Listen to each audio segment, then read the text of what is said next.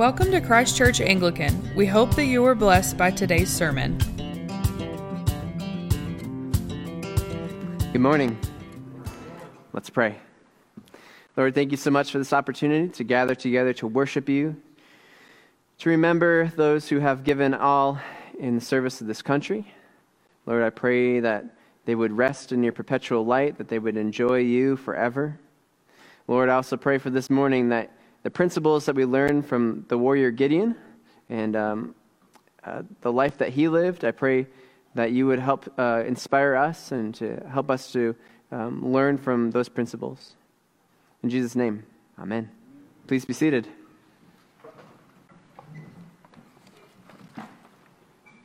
So on February 8th, 2012, I raised my right hand and I said, I, Stephen Abbott, do solemnly swear or affirm that I will support and defend the Constitution of the United States against all enemies, foreign and domestic, that I will bear true faith and allegiance to the same, and that I will obey the orders of the President of the United States and the orders of the officers appointed over me, according to the regulations and the Uniform Code of Military Justice. So help me God. So, ever since civilization began, ever since governments have been governing, we've had militaries. We've needed militaries in order to keep peace and to keep borders safe and to keep everyone, safe, right? And so this oath-taking has been going on forever. From the very beginning, people have had to take oaths to defend their country. You don't really want somebody in your army unless you can trust them. And one of the ways we know we can trust them is that they've made a promise. They've made a pledge that we can trust them. And so this oath-taking was also common in the Roman Empire. In the Roman Empire, it was actually called a sacramentum militare. And if that sounds familiar to you, sacrament is what we're going to be talking about this morning. Baptism is also a sacramentum, which is our pledge to God, but it's more importantly, his pledge to us. And so when a soldier came in, he would make his pledge, and then he would be part of their military. They could trust him. He was expected to abide by their code of conduct as a military man. It's appropriate because today, in the sacrament, God is making a pledge to us. We respond through his instituted means and make a pledge to God. So this morning, I had the privilege of baptizing little baby Gideon, and it's always fun to do baptisms. And this morning, we got to do that, but this morning we won't be doing another baptism, sadly. Although, if anybody here wants to get baptized, let me know. Maybe we can do something last minute. But we will be doing communion, which is has the same purpose. It is our pledge to God, and it's also God's pledge to us. It is a sacrament. So a sacrament is not all about what we do. We cannot baptize ourselves, nor can we give ourselves Holy Communion. A sacrament is all about what God does for us and in us. It's all about the work of God. So there's no way that I, can baptize myself. It is all the work of God. One of the things that we can always rest assured of is that if we come to baptism and our pastor baptizes us and we find out later that he's a heretic and a liar and a thief and a drunkard and everything else you can imagine under the sun, your baptism is still valid. Not because of that minister and his righteousness, but because of the work of God through the sacrament of baptism. The same thing with the sacrament up here at the table. When you come up to receive Holy Communion, you're not going to receive Holy Communion because of my righteousness, thank God. You're receiving the sacrament based on Christ's righteousness and what he has done. So you receive benefits, you receive promises, all these things you receive because of grace, because of God's unmerited favor toward you as a sinner. So today we are honoring our service members who gave everything in defense of our country, those who never made it back home. And we also celebrated the baptism of Gideon this morning. While we remember all of this, we remember our service members who pledged everything. It's almost as if when you join the military, you're giving the government a blank check. I will pay everything up to my own life. When you become a member of the military, you are deciding at that moment when you sign, and people talk about signing the dotted line, right? When you do that, you have decided that if they send you anywhere, you're going to have to serve even to the point of death. One of the reasons why Father Henry and I were talking last night One of the reasons he loves the military so much, and one of the reasons he loves, sometimes people worry about church and state, right? Like, maybe you shouldn't wear that uniform up there preaching. Well, one of the things he loves so much is that the greatest sign of love is Jesus dying on the cross, right? The greatest sign of love is that you give up your life for your friends. And so for a soldier, that's a great example of that. And over again, we're called soldiers by Paul in the New Testament. So I felt it appropriate that we should look at the biblical warrior Gideon today, since we baptized baby Gideon, in chapters 6 and 7. So 7 might have seemed long, but just be grateful I didn't do chapters 6 and 7, because that would have been a much longer reading for y'all. But I love the story of Gideon. The story of Gideon, he's a real man in a real life situation, and we can learn a lot from what God does through him in that situation. So let's begin by looking at chapter 7 together. Well, 6 and 7. Judges chapter 6 and 7. So some of y'all, you'll have pew Bibles. You can open those up and follow along if you'd like. So baptism, first of all, calls us to renounce the devil and turn to Jesus Christ. So one of the first promises we make when we get baptized is that we'll turn from the devil and follow Jesus Christ. God tells Gideon to tear down his father's altar to Baal. And one of the things I think is important to remember, and especially when you grow up in the Bible Belt, especially like in Texas, for example, it's not you being a Texan doesn't mean you're necessarily a Christian. And just because your parents were Bible-believing Christians doesn't necessarily make you a Christian. And if your parent was a drunkard or a abuser or a whatever, that has no bearing on your life either. It certainly influenced you. There's certainly consequences that you'll have to carry around the rest of your life. But at the same time, when you get baptized, it's a fresh start. You are a new creation in Jesus Christ. And so not in our family or our denomination. So a lot of times people, you talk to them, they say, oh, well, I was baptized Roman Catholic, or I was baptized Anglican, or I was baptized Baptist, or I was baptized something. One of the things you have to remember about baptism is it's not a baptism into a denomination. You're not getting baptized Roman Catholic. When you get baptized, what's happening is you're getting baptized into Christ. You are being put into the body of Christ on earth, his church. And so it doesn't matter what denomination you're in. It's not about denominations. And it's not about, being part of a Christian family even. What's important is when you get baptized that you own that faith for yourself. So what kind of altars has the devil set up that God is calling you to tear down? And in the story of Gideon, he actually goes at night and tears down his father's altar. And I love that, right? He goes and he tears down his own father's altar. And in this society, to dishonor your father you could get killed for that. But the problem is the altar wasn't an altar to God. It wasn't an altar to Yahweh. It was an altar to Baal. And so he goes and he tears down this altar to Baal that his father had set up, or at least maybe his father's father had set up. And so the villagers get mad because one of the things you have to understand in this culture is Baal was the god of fertility. If you wanted to have kids, you would pray to Baal. If you wanted to have a really abundant crop for the harvest, you would pray to Baal. Baal was like the rain god, the god who would bring fertility to the land. And so by coming and tearing down that altar, in essence, what he was saying to that village that he was in was, you are not going to be able to worship this God anymore, and you're going to have to find another way to find fertility. You're going to have to find another way to grow your crops. So obviously the village gets really mad, and they all decide, we're going to kill Gideon for that. Like, how dare he tear down our altar to Baal? Well, his father actually defends him, which is really a miracle. And sometimes, in our own lives, our fathers seem to be worshiping other gods and following after other gods, but God will work in their hearts. And maybe it was just Gideon having the tenacity and the courage to stand up against Baal worship in his village. And his dad stood up for me and said, if Baal is really a god, then Baal will defend himself. Baal can take care of Gideon. But nothing happens to Gideon, so obviously Baal wasn't a problem. Some altars seem impossible to tear down, but we can tear them down with God's help.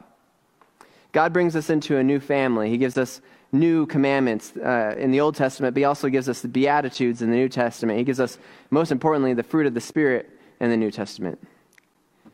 Galatians 5:22 and 23. If you don't know those, memorize them. They're good. They're really essential to the Christian life. And the second point, baptism calls us to renounce the empty promises and deadly deceits of the world and receive the Christian faith as revealed in the Bible. Gideon sees the angel of the Lord, but continues to doubt God. Before the angel appears, a prophet had come, and the prophet said that God had delivered you from Egypt, and now you're turning to idols. But the people didn't listen to the prophet, so God comes himself. He comes down himself to his people as the angel of the Lord. And whenever you see the angel of the Lord, not just an angel, but the angel of the Lord, something important is going on. Some people think that it's actually a Christophany, an appearance of Christ in the Old Testament, which is really, really cool. So whenever I see that, I get super excited to see what that angel is doing. And so he comes and he talks to Gideon. One of the things I love is he actually greets him by saying, "Hey, mighty warrior," which is awesome because he hasn't done anything yet. Really, he hasn't really done anything to earn that title.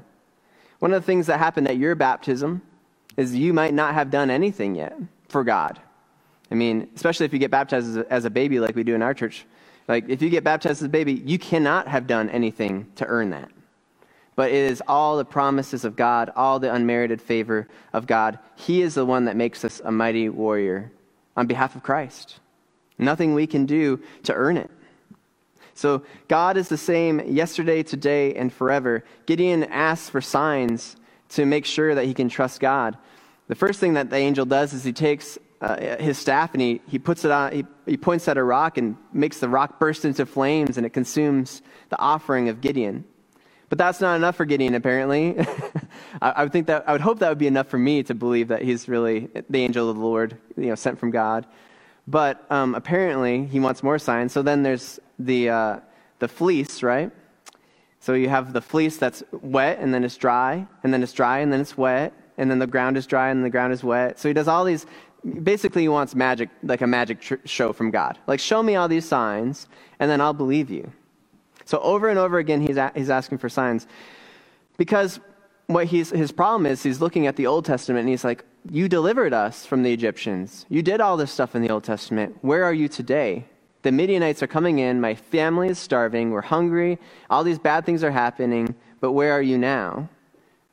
And in our own life, we receive the Christian faith as revealed in the Bible. Guys, faith is not about some strange thing that you conjure up on your own.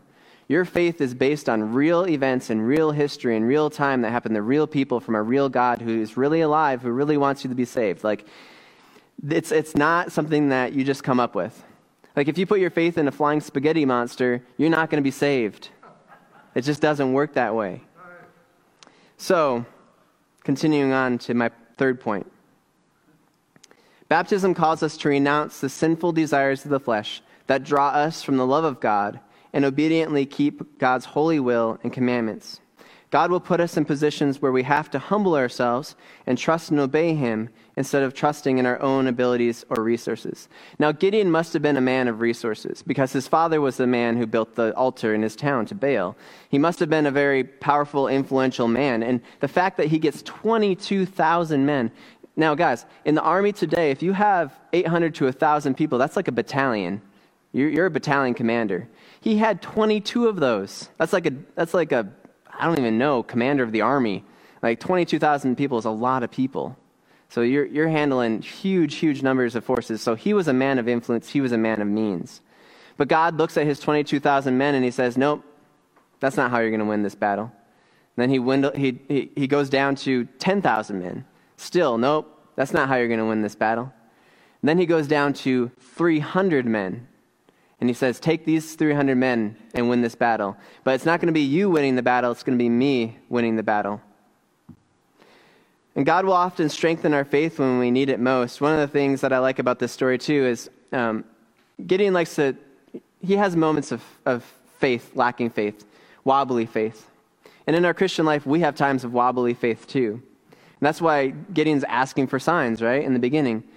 And then the Lord gives him kind of a little, hey, I know your faith is weak. I know you don't think you can beat them with 300 men.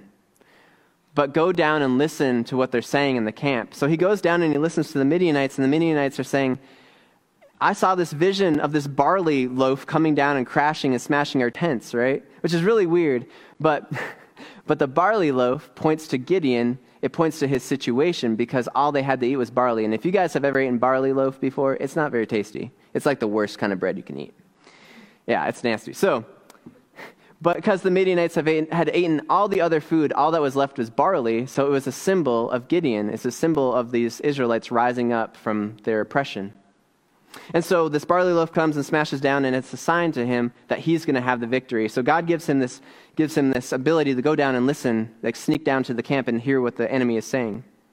And so he goes down and he hears that we will defeat the devil, the world, and the flesh when we turn our trust over to him and obediently keep his will and commandments.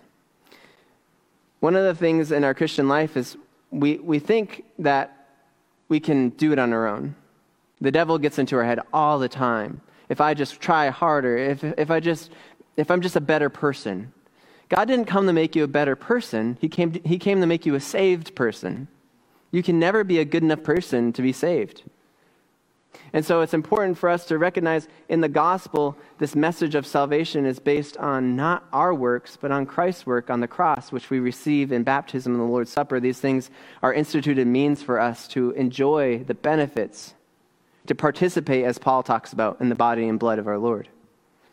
And so, our conclusion is this: God has pledged himself to us through Jesus Christ and his death on the cross, and through his death on the cross. And he is calling us to pledge ourselves fully to him. God gave himself completely on the cross. Sometimes we think of Jesus as like a whipping boy, right? Like poor Jesus got beat up for us on the cross. You cannot divide the Trinity. It's also Trinity Sunday, by the way. It's Memorial Day, Trinity Sunday, and we had a baptism, so it's kind of hard to keep track of everything going on. But it is Trinity Sunday, by the way. When Jesus died on the cross for your sins and for my sins, the Father and the Holy Spirit also were suffering. They were feeling what Jesus was going through. It wasn't like God had just turned an eye and left his Son on the cross. He was fully experiencing everything that the Son was experiencing. The Trinity cannot be divided. And so in our life, we can look at Jesus and his pledge to us on the cross. He was willing to give everything to die for us. And so we can turn to him and give him our pledge that we will entrust ourselves completely to him. We will pick up our cross. We will follow him. We will die for him. That's what a true pledge is. That's what baptism really means. It's not so much about what you can do for God. It's what God has done for you and you accepting that by faith with thanksgiving. And so, are you allowing altars for the devil to remain in your life? Sexual immorality, pornography, all these things in our world today that are so prevalent. Addiction, drugs, alcohol. Things that are crippling families, crippling individual lives. Are you allowing those things to have a foothold in your life that can keep you from enjoying the abundant life that God has for you? God will help you. God will give you a community to help you through your addiction and through your troubles if you'll just turn to him. Are you doubting that God still has work to do in your life? Are you looking at the Old Testament saying that's not for you today? Are you looking at the New Testament saying that's not for you today? God still has work to do today. We are the New Testament church. It didn't stop in the book of Acts. It continues today. Are you trusting in your own strength and resources more than the power of God? Are you getting up every morning trying to be a better person? Or are you leaning into the strength of God, the Holy Spirit, to empower you to do the work of God, to change yourself, to become a new creation in Christ? So I'll leave you with those final questions to think about. Let's pray. Lord, I thank you so much for everyone gathered here. Lord, I pray that we would look at your sacraments as what they are, a gift that we must accept and open and enter into with our lives. Lord, as we approach your table this morning, as little Gideon and his family celebrate his baptism, I pray that you would watch over them, that you would empower them, that you would help them to be good parents, to raise him in Christ. And I pray also that you would help us to continue the walk in our baptism, to continue the walk in your gracious gift through Jesus Christ our Lord. Amen. Thanks for tuning in. For more information, feel free to visit us online at ccanglican.com. We hope you will join us again soon.